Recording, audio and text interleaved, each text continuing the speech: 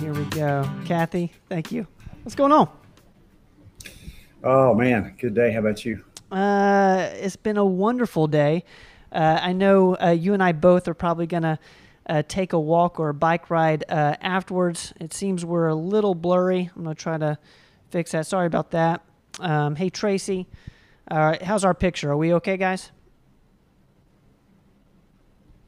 Looks good to me. Looks good to you? All right. Hello, Robin. Great to see you. Doc, you ready to jump into the show? Yeah, let's do it. All right, guys, here we go. I'm going to start with, let's see here. What is Dr. Rogers' opinion on collagen supplements for women over 50? Any brands / kinds he recommends? Yeah, especially on women over 60 or over 50 because they want to look good with their skin and their hair, their nails. I do like a collagen supplement. I take one. I like the keto collagen that we carry in our office. Um, there's also some keto collagen gummies that I have in my office that are pretty good. So um, I forget. You can ask Katie who makes what brand that is because I'm not exactly 100% sure other than keto collagen because it won't bump your blood sugar up. It's pure, and that's a powder. You put it in a little water, maybe your coffee every day. It won't kick you out of ketosis. So I like that one a lot. It's tastes like vanilla, so it tastes pretty good, and definitely because it strengthens your hair, your nails, probably helps your joints a little bit too. It's a life extension, okay, which we use a ton of. Makes sense. So look up the life extension collagen supplements. They're really good. I know that since I started taking collagen supplements, my nails I have to trim them like twice a week. My hair grows so fast, and my skin feels better. Maybe it looks a little better. I don't know, but yeah, especially for anybody over 50, they should have collagen. You start losing it really start from about 30. 40 is even worse. 50, when you start going into menopause or andropause, then you definitely start losing collagen because collagen likes hormones, especially with women, estrogens. All right, thank you for that answer, Doc. And we are going to go on to the next question here. Let me see if I can find it. Where am I at? All right. How do you treat food intolerance? I have a lot and really struggle with it. I eat the wrong thing or too much of something and it causes me to get sick. What's your answer to this? Yeah, that's a common problem. There's a lot of common foods that cause intolerances like glutens and dairy and soy, corn, nightshades, sometimes eggs for a lot of people, sometimes seafood. Um, so, if you can recognize what bothers you, quit eating it. Of course, um, there's a food sensitivity test that we do in our office. It's a blood test. It's pretty accurate that we like to do a lot. And it's a delayed food sensitivity. So there's two things. You can have an immediate intolerance, like a lactose deficiency, like I have, and like you drink milk and your stomach's immediately upset. You have brain fog. You feel terrible.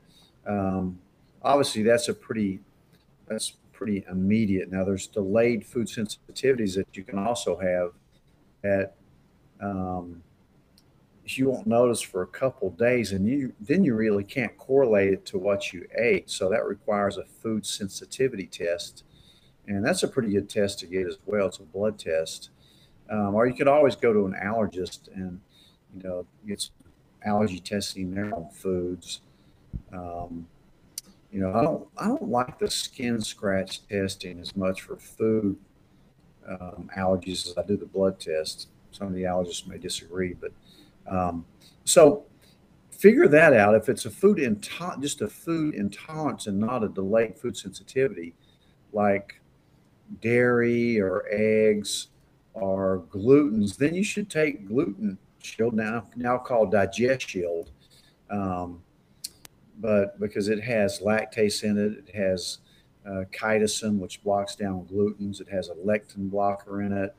Um, so I have a lot of food intolerances myself, and since I've been taking Digest Shield, you know, it's just been great. And I bet I saw 5 people today that came in and thanked me for starting them on Digest Shield, which has pre and probiotics. It has digestive enzymes, especially women with that are missing their gallbladders or have IBS. But men or women, it really works really well to get some Digest Shield. But figure out what you can't eat and try to make the substitution. Consider getting some food allergy testing, and then take Digest Shield. And sometimes you can, like with glutens and dairy, there's a spectrum. Some people have a very mild case of intolerances. Some people have a severe case of food intolerances. And so they eat shrimp and immediately go into anaphylactic shock. So there's a spectrum here, and that's a whole different ballgame. Dangerous. So those people need to see an allergist and have an EpiPen handy. But it's interesting, the food intolerances, because nowadays they're so adulterated with different dyes and things. Like a lot of people have red dye allergies, and so you got to kind of put your head into it and figure it out.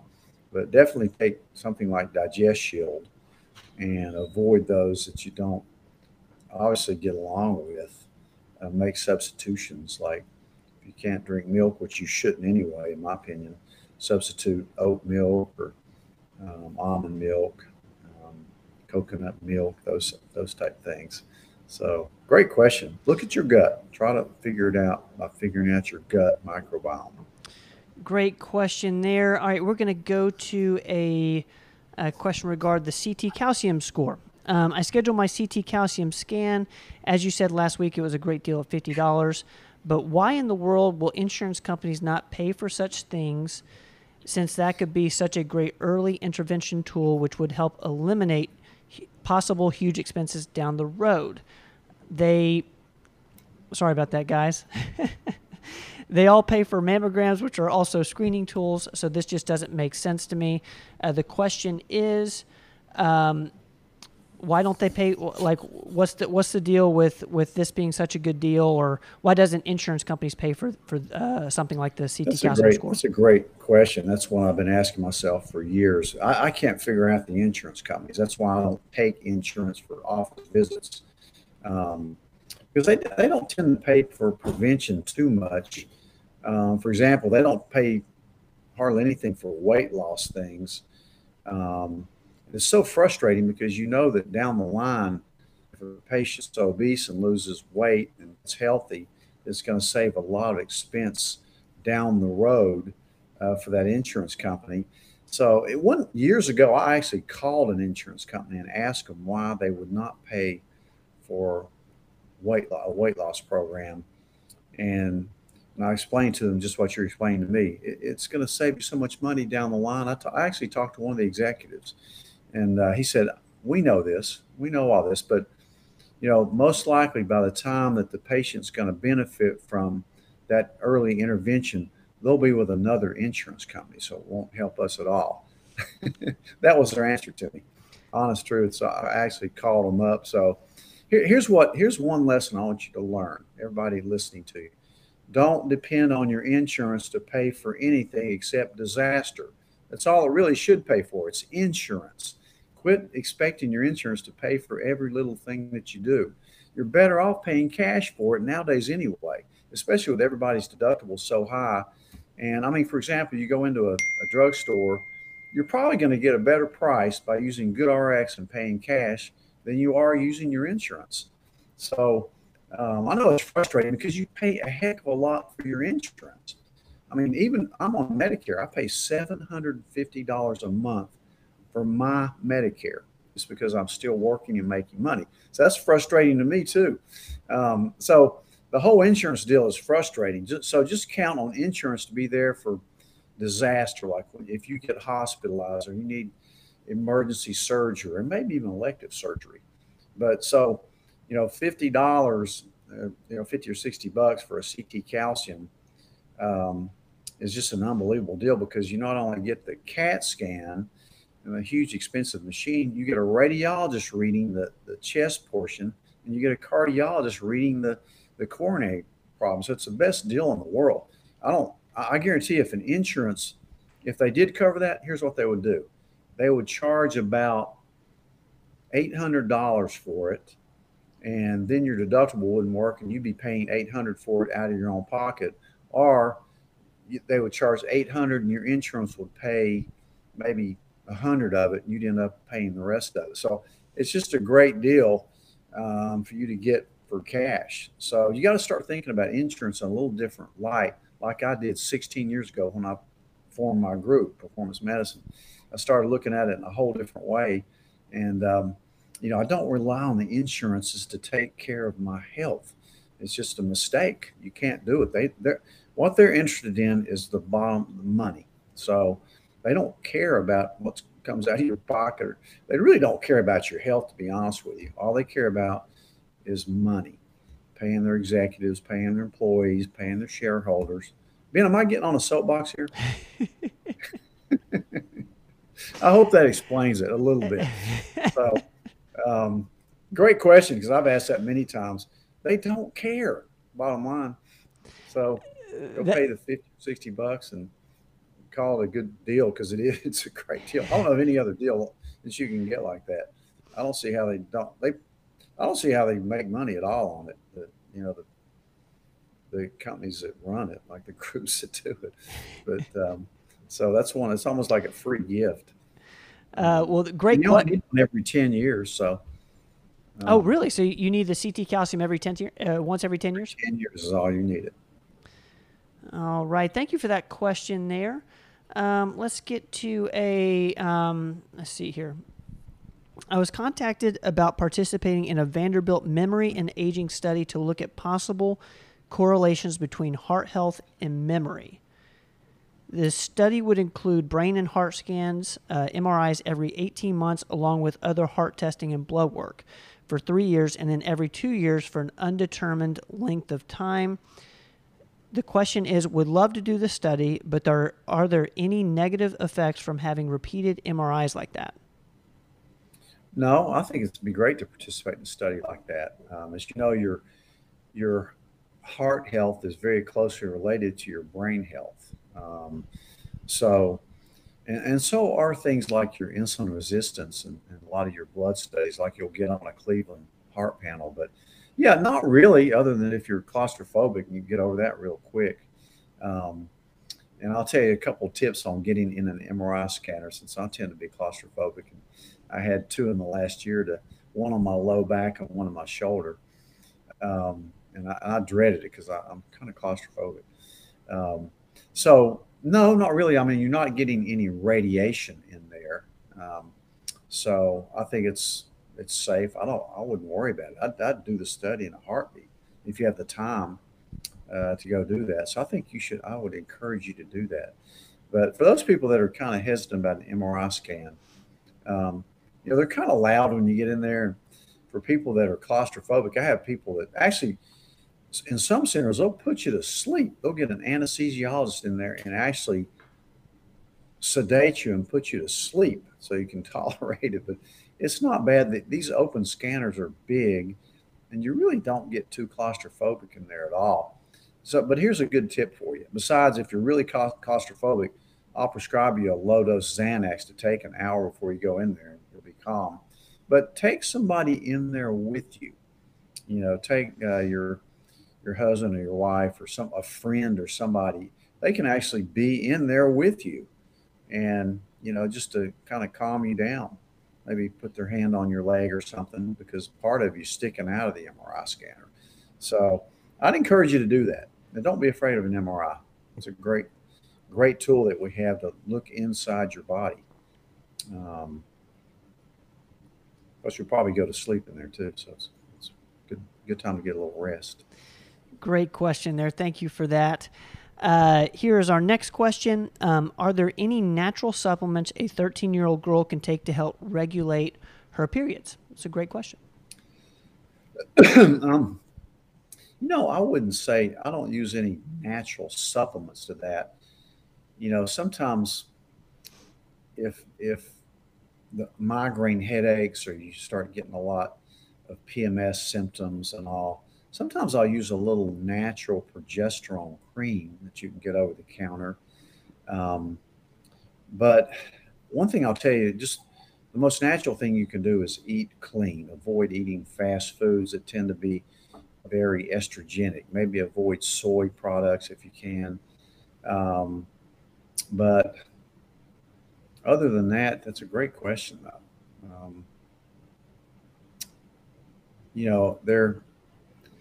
There are some things you can do, like eat more cruciferous vegetables. And there's one called DIM, that sometimes I'll use to kind of overcome estrogen dominance.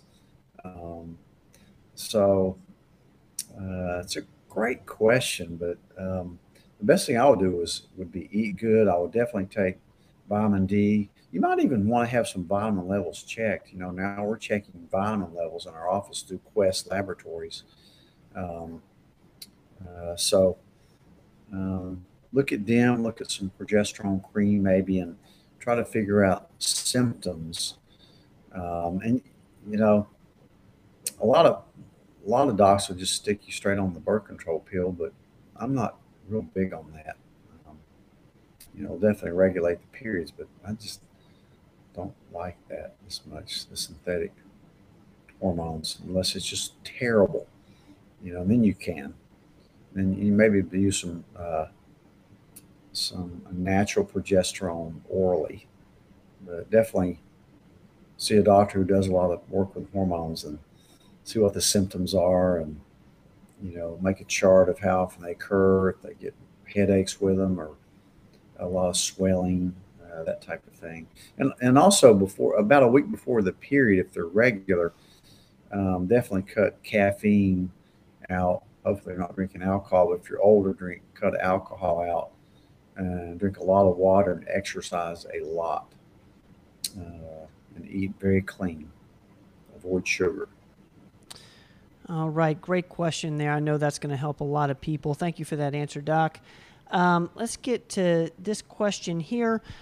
Isn't it always preferable to eat our veggies whole, clean foods as opposed to juice them and drink?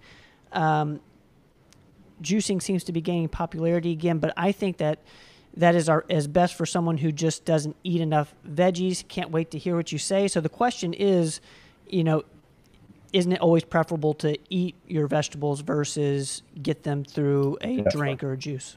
There's no question about it. Even when you juice, you blend up the stuff, you lose a lot of the value in there. But a lot of the antioxidant properties seem to disappear when you juice a lot. It's better than nothing, but I agree you should eat them better. And plus, with juicing, you get a lot of, you'll drink more calories in if you're worried about your weight. With eating, with the volume, it makes you fuller. So I agree with you 100%. I like you to drink water and eat your vegetables and eat some fruits, all fruits, unless you have a problem with the glycemic index. You have a lot of pre-diabetes or insulin resistance, then you want to avoid fruits like bananas and grapes and mangoes and melons. But I agree 100%. Eat your veggies, don't drink them. Same thing with fruits. Don't drink your fruits like orange juice. Eat an orange. It's 10 times better for you. Love it. That's a great question there. Thank you for that. All right. So that does it for the questions that came in throughout the week. We're going to start answering live questions, guys. So put your question for Doc on the in the comments there, whether you're on YouTube or Facebook or LinkedIn. Before we get to the live queue, the live questions, I do want to make just a PSA around for anyone who is going through radiation treatment right now.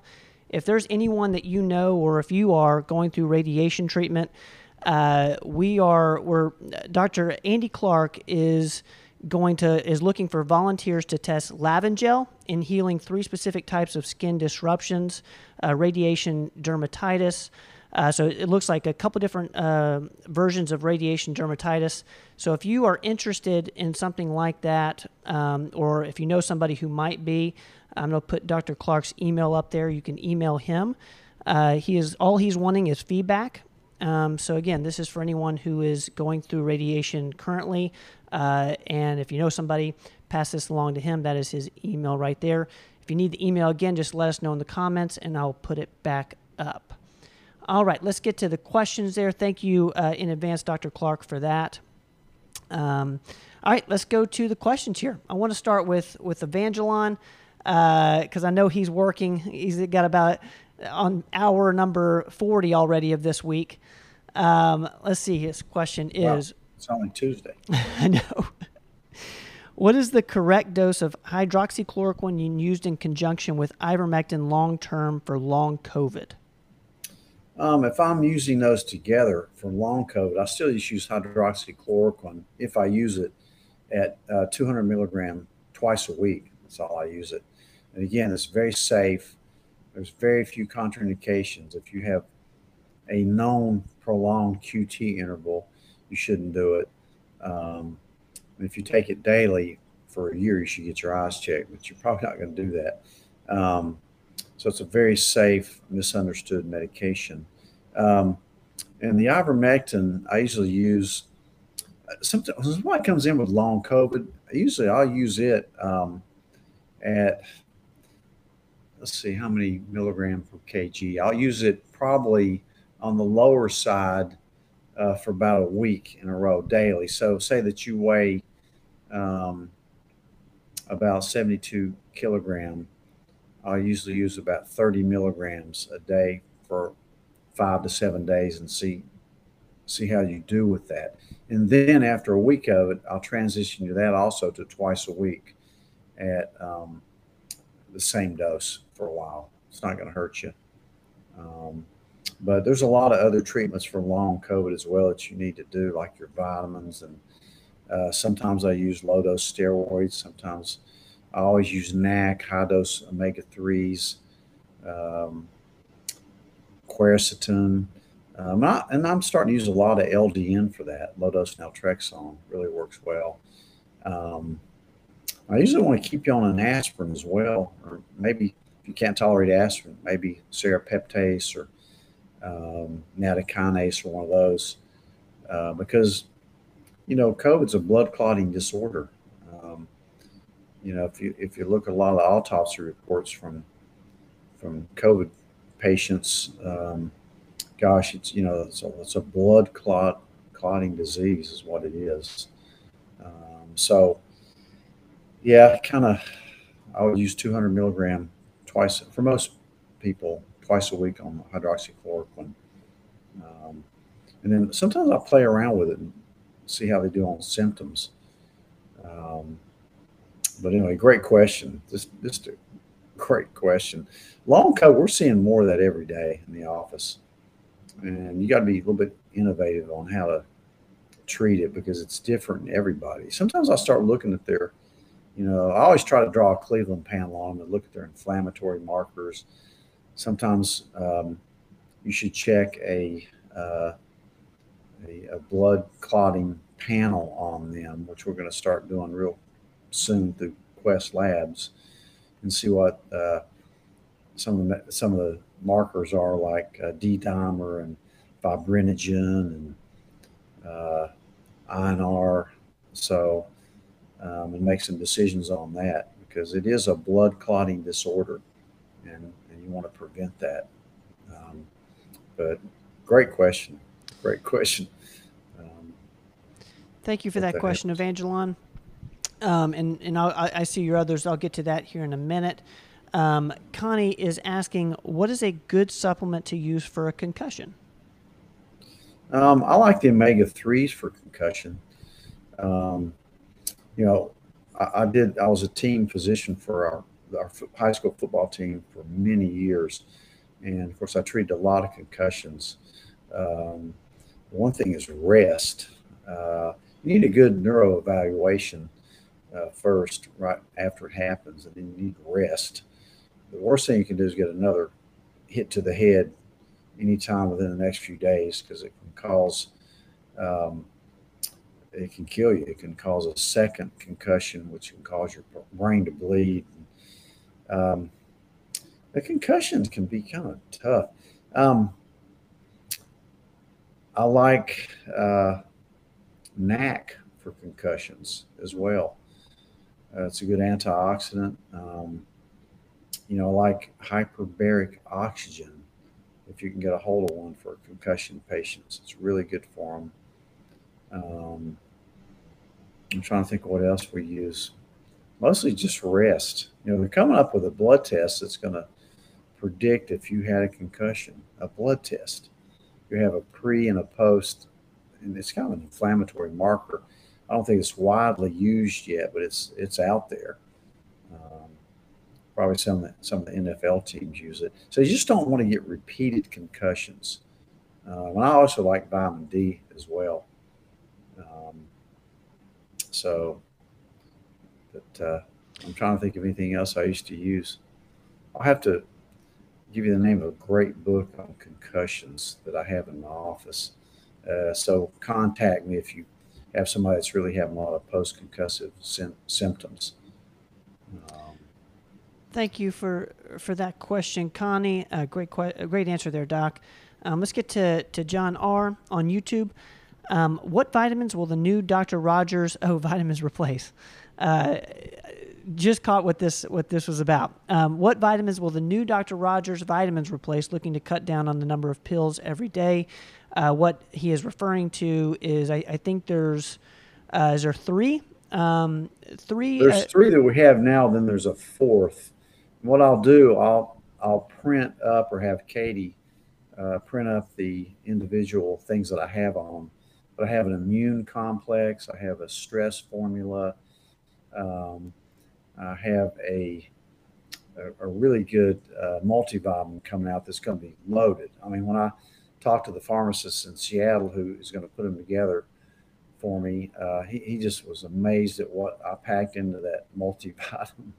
So I need to take it with food. But it'll have the full doses of D, higher doses of C. It'll have zinc. It'll have quercetin. It'll have all this stuff in there. So I will before this night's over, I'll print the three that I already have in, and what's in it if we can flash that up, because that's one the reasons I did this, because I'm taking a lot of vitamins, and it's just a lot of vitamins to swallow during the day. So, like I told you before, one day I put them all in the blender and drank them down. Now that's worse than any kind of juicing you'll ever do because it tastes horrible.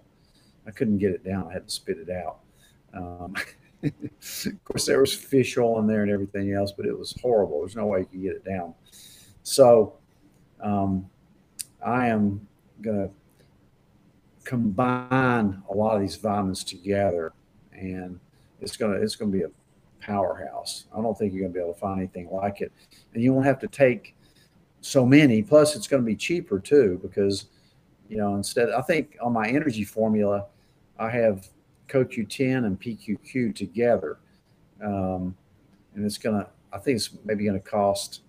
Katie can firm me up on this, but it's gonna cost way less than if you take both those. It's gonna be about the price of most CoQ10s alone. And as you know, PQQ is the supplement that actually helps you multiply your mitochondria, and CoQ10 makes it more efficient, helps you pump out more ATP. So that's going to be a good one. My stress formula is going to have, I think I put ashwagandha, L-theanine, and saffron all in one pill. And I've already had some great comments on that. I've had that for about a week, I think. So that's going to be great for stress. The immune complex, I'll have to have it floated up there. I know it has quercetin, NAC, maybe C in there. I'll flip it on here before the night's over, or have Katie do it. before the night's over, we will have we'll put those up there on the screen. I do think so. There's the energy complex. There's the immune complex. And what are the three? I think we got something coming.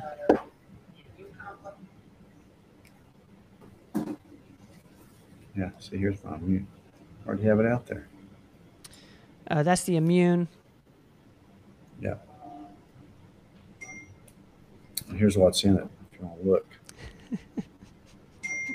We can't read that. Ben? We can't read that. I can't read it either. My viewity's worn out in my eyes. I don't have my glasses here, but I'll flip it up there as to what we get. But we're going to have some great vitamins. I found out that I could get some really good prices and combine a lot of these vitamins through a really good pharmacist in Seattle. So I'll have a lot of those in. So hopefully you can cut down on the amount of pills that you have to take and also save you some money. So we'll put some more information on that up later on. Let's get back to the questions. Go to Roel. What are doctors' thoughts on inositol powder? Inositol, yeah, that's a neat little supplement. I haven't. That's actually in the vitamin shop that we give for energy. So I do like it. I can't tell you right now without going back and references exact biochemistry and how it works, and I don't think I've seen just the powder by itself. So I'll get back with you on that one because that's a great question. But I do like it for energy because we include it in our Vitatrim shots. But by itself, I just haven't seen it used much. All right, Roel, thank you for that question. All right, we're moving on down here. Okay, it seems Bianca's saying she had one in 2017. This is regarding the CT calcium score. Does that mean she needs to cancel tomorrow? She's going tomorrow for a CT calcium score? I don't think I would get it, but every 10 years. Again, with the CAT scan, even though they say it's low dose, you're still getting some radiation with a CAT scan as opposed to an MRI. But I mean, if your score was great in 2017 and it was a 0 and you don't have a lot of risk factors, the only purpose in getting it really would be academic for you. So I've had people get them in 5 years after an intense program to kind of see if they were developing more calcification. So that's been 5 years. So I don't know. I really wouldn't freak out about it. But for a person that is just getting routine screenings, I don't recommend one, but every 10 years. I wouldn't blame you for going and getting it just to kind of see. I know I waited 10 years to get my second one. I had a perfect score of 0 the first one 10 years ago. I got one this past year, and it was a score of 92. So I'm definitely getting a little bit of calcium in my coronaries, just because of my age, because I don't have any other risk factors. So I don't blame you for getting it. I wouldn't freak out about the amount of radiation you're going to get unless you've already been exposed to a lot of other radiation. So for academic purposes, it'd be okay, but for the routine person screening, it's recommended once every 10 years.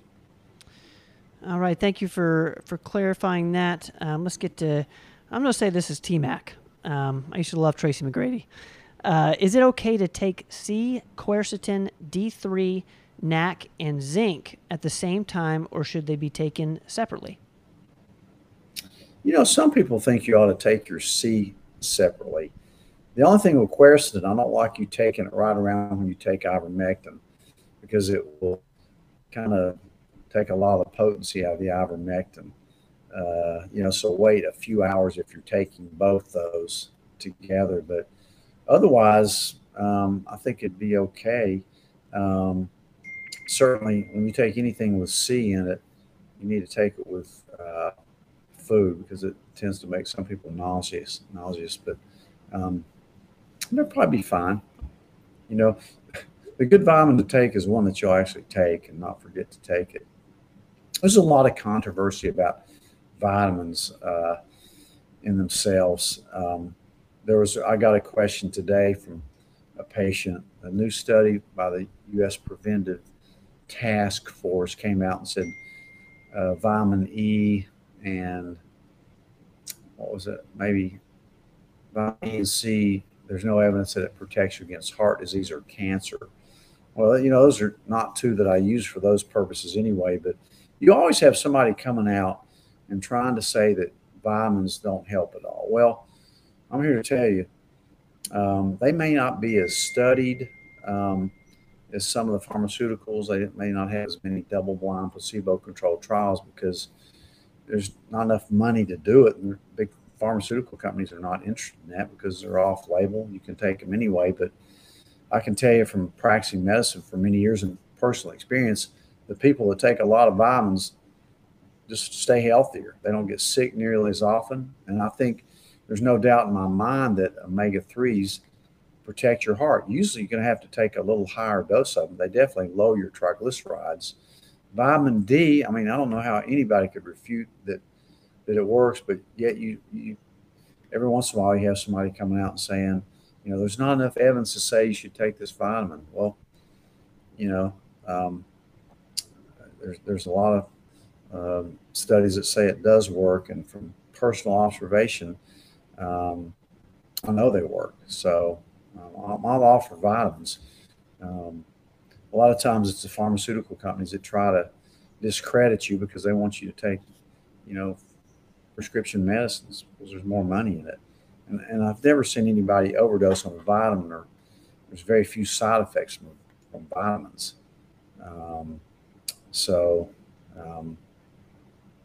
That's my stance on vitamins, because you're always going to read some study that says they don't work. But we got I think we got a comment the other day about what made you change your mind, because you've talked a lot about how you used to, when you were more on the traditional side of medicine, practicing as a primary care physician, you were of the mindset that vitamins didn't work. They were expensive. There was a phrase you used to use, but what was it that caused you to change your mind? Any specific, was it just what you were hearing from patients? Yeah, just experience. And then I started taking them myself, and, you just knock on wood, you just don't get sick. There's always some article, about, how there's not enough studies on it to recommend it. And, people that push vitamins are snake oil salesmen. But really, I just disagree with it based on a lot of deep dives on it and personal research. I take them myself and have seen a tremendous difference in energy levels and everything. They just work. This is a funny story, but I've told it before, but my dad, who was a physician, told me that there were 3 stages in your career that you're going to think about B12, vitamin B12, which gives you energy. There's no doubt in my mind, if anybody's taking a B12 shot, it gives you energy, makes you feel better. I'll take one every week. But the only official medical indication for a B12 shot is pernicious anemia, a particular rare form of anemia. And anyway, so the first stage of your medical career as a doctor, you're not going to prescribe it to anybody because that's the only indication for it. You're going to go by the books, and you're not going to hardly prescribe it to anybody. The second stage of your career, you're going to prescribe it to everybody because it works. The third stage of your career, you're going to start taking it yourself. So I'm in third stage. So I'm a believer in them, but do what you want. But our research, our government has been wrong on so many things through the years that it's almost like you got to feel through it for yourself and take a deep dive on some of this stuff and see what works for you. Not all vitamins are going to work for everybody, but anyway. I think this is a good segue into Evangelon's question. Is this the decade that allopathic medicine dies? No, I don't think it'll die. I'm hoping that because we have good medicines out there, in allopathic medicine too. I kind of think of myself as a blend between, you know, traditional and alternative. I mean, there's good things out of both. There's bad things out of both. I mean, so you don't want to get on so far on one side that you ignore the good things that, you know, all the research and a lot of medicines out there can bring. And a lot of times we have good things out of repurposed medicine, just like hydroxychloroquine, ivermectin, even tadalafil, Cialis. I read a report today on how it's so good, so healthy for your heart because it opens up your arteries. I predict we're going to start using more Cialis for heart disease than we are statins. I went to Harvard and to a conference one time, and back when I did the Boston Heart Panels, and one of the cardiologists told me it was as protective for your heart as a statin. And coming from a cardiologist, that's a big statement. But so we're continually, repurposing medicines and figuring out what works. So don't get, have we cut out? I'm still here. Are we back? Okay, can you hear me? I can hear you. Okay, my picture went down. But anyway, so you don't want to get too extreme. You don't want to take the best of both. And I like my picture. But so I'm hoping that people will start to realize that there's good in both, and that we'll take the best in both. I'm kind of like what you would call an open skeptic of things. So I'm not too easy to convince on a lot of things, but I like to kind of think about it myself and try to kind of use some common sense on it. So that's a great comment. I don't think it's going to be the end of allopathic medicine because so many people depend on it, and our system's already kind of wired that way. But I do think there's going to be a lot of practitioners that are going to learn some of the other ways of doing things and not just push medicine for everything. Doctors tend to label things and, diagnosis, here's your pill for it. But a lot of times it goes a lot deeper than that. And, in integrated medicine, we try to figure out why you have this. And a lot of times it's simply poor lifestyle, poor food choices, gut dysfunction, stress, lack of sleep, lack of hormones as you age. But that's a great comment. I love that. I hope it's a decade that it changes. That's for sure. I like that. What we hope, Evangelon, is this is the decade that allopathic medicine changes. I love that statement. Let's get to Barbara real quick. What to do? My hair coming out bad. Any quick answers? To generally speaking around hair coming out. Well, I'm sure you've had the Cleveland panel look at thyroid, your adrenals, your inflammatory markers. It could be post-COVID. It could be somewhat genetic at times, but there's a lot of stuff you can do for it.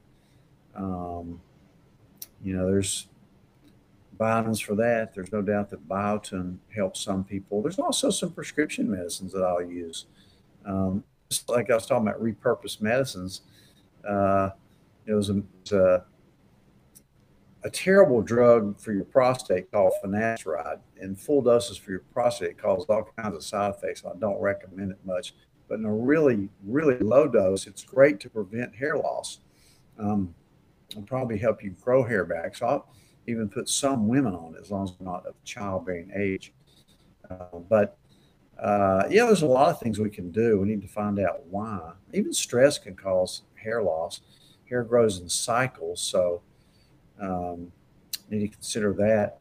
It depends on if it's coming out in patches like alopecia areata or just thinning like you see in male pattern baldness. But Yeah, let's take a look at that and see if we can uh, find out what's causing. Maybe give you some tools to stop the fast hair loss. Viruses can cause it. When you're sick, you can lose it. Um, Thank you for that but we'll question. look into that, Barbara. Thank you for that question, Barbara. Let's go. Let's see here. This is might be just a comment. Monica is saying magnesium and women's hormones. I'm guessing what she's talking about is can you take them together? Does this ring a bell to you, Doc? No, there's no contraindication to either one of them that I know about. Usually, I mean, I think every adult should take a magnesium supplement. We check a lot of levels, take it at night, and I don't know. I don't think it's not going to interfere with a woman's hormones for sure. I'm not sure exactly what the question is, but um, Monica, if we're misinterpreting that, let us know, and I'll make sure we get that answered. Let's go to Belinda's question. Belinda says, Doc, is this medication safe to be used for a man which was diagnosed with anxiety? The name is citalopram that he was put on. Is there something you recommend? yeah, citalopram, Celexa, is just another SSRI, serotonin reuptake inhibitor, very commonly used for depression. Um, and, you know, it helps anxiety as well, pretty well. Most of the serotonin drugs do. So I'm not against it. I mean, a lot of times, if you look at a lot of the new studies on the SSRIs, they're not really that effective overall. Um, I would usually try something first called saffron. Saffron is just it's a spice, but they make it into a supplement that I love it. It works for anxiety, it works for depression, probably better than Prozac, and it also curbs cravings. We use it a lot for weight loss as well. So, and you could actually use it with citalopram. One thing, if you've been on that medicine, you really need to taper off slowly if you're going to come off of it. And you got to give it a good trial because it's not going to work overnight. It's not like you take one pill and you're chilled out. You're not. It takes a while to start working, 2 to 4 weeks. And then you have to work the dose up a little bit. Some people complain that all the SSRIs kind of make them more apathetic, and sometimes it has adverse effects on your libido, that type of thing. So I'm not against it, but that's just a good example of how you could combine allopathic medicine with uh, alternative medicine. Uh, Maybe use uh, saffron instead or with it. Again, I don't know how severe it is on you, but It does seem certainly. it does seem that it's for anxiety. If I got that right, Belinda. Um, and I love that idea of kind of using that in with it. It's a perfect example of combining the traditional with the more alternative. Okay, let's get to the next question there. Where am I at? Mama Bees, we're gonna have to get this book on concussions on the next show. We'll show that to you guys what that is. Remind me, it's a great book. I used it a lot when I was a teen. I just gave that up last year, so I think I did it for like 32 years. But it's all a lot of concussions. I just didn't like to see repeated concussions um, for later on in life. But yeah, I'll go with that book or get a copy so you can read it. All right, so this is Carolyn's question. Want to get off lisinopril? What would actually lower blood pressure? So to get off this drug. Um, Um, you know, Lisinopril is not my favorite blood pressure medicine. If I had to take a prescription blood pressure medicine, I would take an ARB, an angiotensin receptor blocker, like losartan or telmisartan, one of those. I think a lot of less side effects. I think it works better. Um, but I mean, just depends on if you're able to get off of it. Um, some people have essential hypertension, which just means they inherited it. And as you get older, your arteries get a little stiffer. definitely, it's very important to keep your blood pressure within normal limits. So if you're able to, like it, for example, if you haven't been exercising and you're exercising, losing weight, getting into shape, getting a good night's sleep, getting stress off of you, you may be able to taper off. Um, but you might want to go ahead and get on something like hawthorn or garlic. Those are probably two of my favorite ones for blood pressure that are more natural. Um, but again, you may not need anything. I think a lot of times people get stuck on a medication for life that they don't think they can get off of. But you can certainly um, monitor your blood pressure real closely and maybe start tapering the dose. If you're on 10, start taking 5 and monitor. You do well on 5, go to 2.5 for a month or so, and take it every other day and just see while you get on some garlic or hawthorn, something like that. Um, Good question, though. How would you go about if you're coaching a patient on how to go about that conversation with their provider? Say that they do have a similar mindset in as you do, like they want to get off these medications. How do they ask their provider? Assuming a lot of people watching, you might not be close to a place like Performance Medicine. How would you coach them on having that conversation? I'd just be honest with them and say, hey, I'd really like to try to get off of this. If I can, I'm doing my best to do everything else I can. I'm going to try a few supplements and I'd like to taper off of it and hopefully, get their blessings on it and help you with the tapering schedule and maybe look at some of your other parameters like your insulin resistance and, know the whole person. That's why it's good to be a family doc. You get to know the whole family dynamic, which plays a part. I mean, there's an extreme psychological component to everybody. Um, Whether you're talking about pain or high blood pressure, you know, a lot of it's, in your brain. But hopefully your doctor will work with you. If you don't have a doctor that's willing to do that, find a new doctor. You know, um, Thank you it's hard for to do sometimes, though. yeah.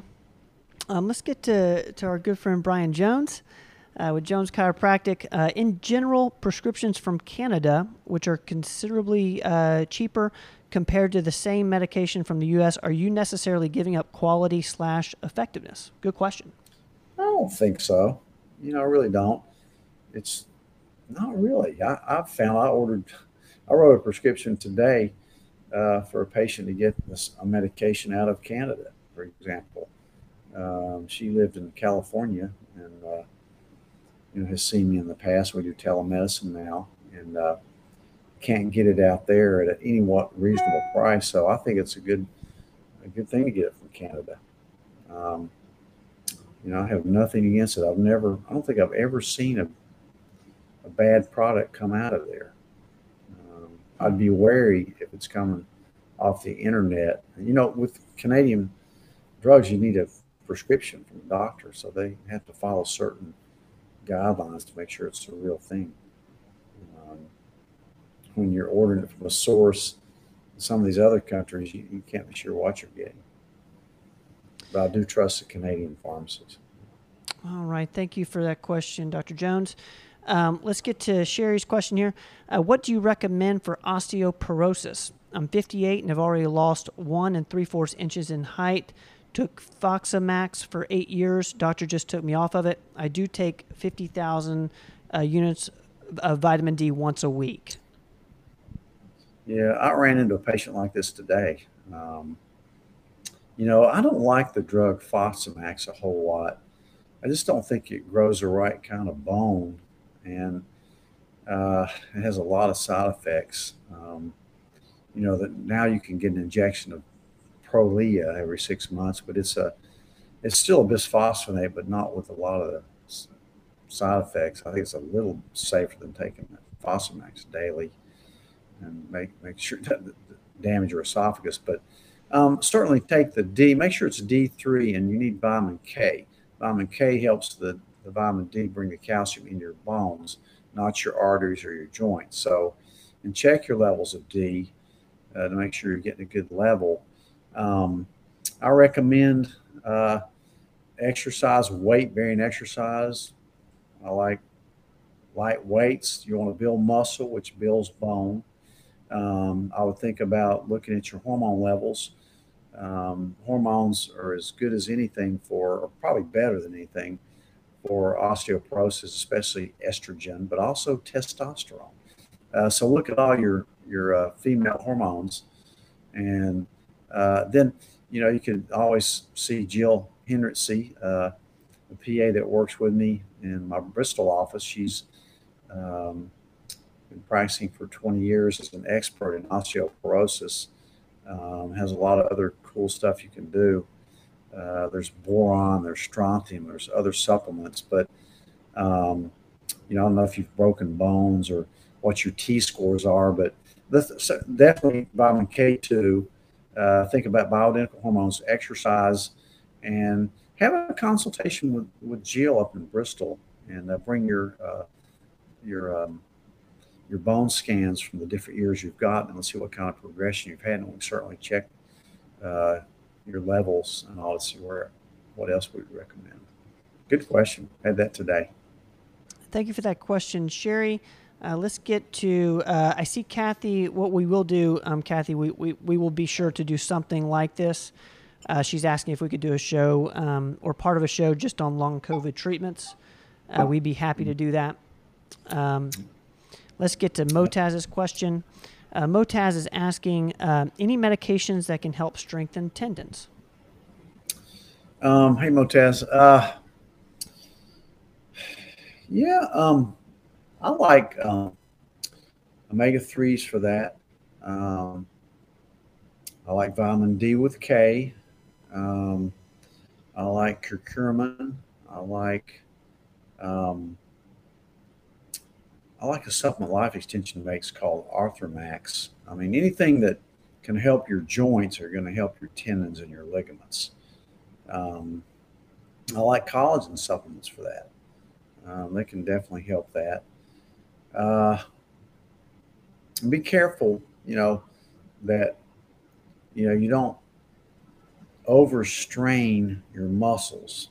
I mean, if you're working out a lot and lifting really heavy weights, remember your tendons and ligaments stay the same size. Your muscles are going to get a lot bigger, so you're more likely to rupture a tendon or have a lot of tendonitis with that. So use perfect form. Don't overlift the weights. You're just going to get hurt. And think about the collagen, and of course, always look at your hormone levels and so on and so forth. Because I really think like testosterone and maybe even Sumoral and some of the peptides can help too. BPC 157 is a peptide that's pretty good for, stands for body protection complex. I think it really helps injuries if you're wearing your tendons down a little bit. Drink a lot of water. It helps as well. I wouldn't take any extra calcium. You don't need that. But the D with K will help as well. All right. Great question there, Motaz. Let's get to, let's see. I'm going to put this up for the osteoporosis question. Starting Strength YouTube channel has great videos on this topic with osteoporosis. Roel, thank you for that comment.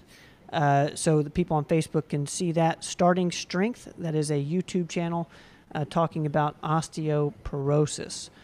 Thank you again, Roel, for putting that in there. So what we're going to do, guys, is I know we need to put up, we're going to wrap up here in just a second. I'm going to see if this works. This is a little glimpse of what's in the immune complex. Hopefully you guys can read it. And we're gonna get together some graphics around some of these vitamins that we're putting in the offices right now. So you can see that right there, and you'll see more of that. I know I'm not going to be able to leave it up there for as long as you might need it, but that is the Dr. Rogers Immune Complex, and like I said, we'll get some more graphics up there once we get them. And I want to say one more time that if you know somebody or are somebody who's going through radiation treatment right now, Dr. Clark is offering this, and we absolutely adore him, and he's kind to do this. All he's looking for is feedback. He's wanting people to use Lavengel, which is something you put on your skin for patients that are going through radiation right now. There's his email right there. You can email him and just tell him where you're coming from. So he'll make sure to look for it. He knows we're making this PSA today. So anybody you know, or if you are somebody, it's a great opportunity there. Doc, I think that's going to do it for today. Let's see. We got a couple of great comments there. Thank you there for Camo Sarah. She's putting up from the oral surgery side of life. We aren't a fan of the bisphosphonates either. You get a lot of jaw necrosis from that. You can get it. I'm sure you've seen a ton of that. But yeah, thank you for that comment. I'm just not fond of it. No.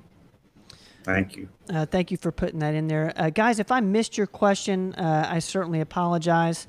Roel, we love you back. Thank you so much. Thank you for hanging out with us. And we, like I said, we'll get more information on the immune complex and the energy supplements we've been talking about tonight for you guys. We'll get that up there next time. Doc, I appreciate the time tonight, man. Thank you, Ben. Have a good night. Guys, we will see you next week, Tuesday at 7 o'clock. This is the Performance Medicine Show. This is where me and Dr. Rogers, a.k.a. Pop, kind of go over some live health and wellness questions. We also take them during the week. If you want to put in your question anonymously, you can email me, ben@performancemedicine.net, and we will put that at the first part of the show. I love you guys. Katie, thank you so much for all that you're doing, for being in the comments with us. We really appreciate you. And I'm sure we've got, what I didn't realize is a lot of our team watches this show. And even the ones who aren't commenting, I love you guys. Thank you so much for hanging out with us this evening. And guys, that is going to be it. I'm going to get my outro. Happy 4th of July this week, too. Happy 4th. We hope everybody has a wonderful, wonderful holiday weekend. I do believe if you are a patient of ours, our offices are closed at 12:30 on Friday. So we're open 9 to 12:30 on Friday and closed on the 4th, which is Monday. So take note of that if you're a patient of ours. Love you guys. We're out. We will see you guys next week, Tuesday, 7 o'clock, with the Performance Medicine Show. See you, Pop. Love you, man. Bye-bye. Don't go away.